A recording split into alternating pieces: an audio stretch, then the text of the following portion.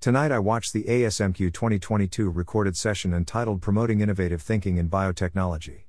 The title caught my attention. This sounds like BIT.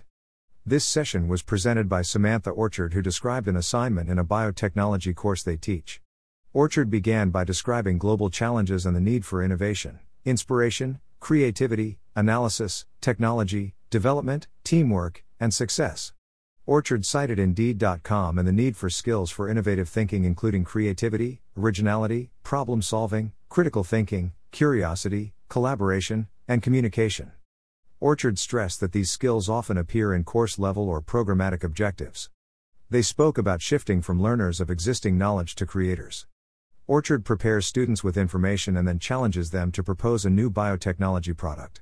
First, students need to justify the need for the product and describe existing solutions. This first step, Orchard explained, is the opportunity for realistic thinking and inspiration and creativity. In line with UDL, students have the opportunity to choose the format for their assignment. Options include paper, brochure, magazine/news article, podcast or vlog or blog, website, and even Shark Tank-style pitch video. Orchard has designed a rubric that has criteria addressing the justification of the need, the application of knowledge, and whether they follow the rules and showed effort. Orchard's assignment sounds really useful and could be applied to the BIT 295 course. How can innovative thinking be supported in biotechnology courses? Photo by This is Engineering on Pexels.com.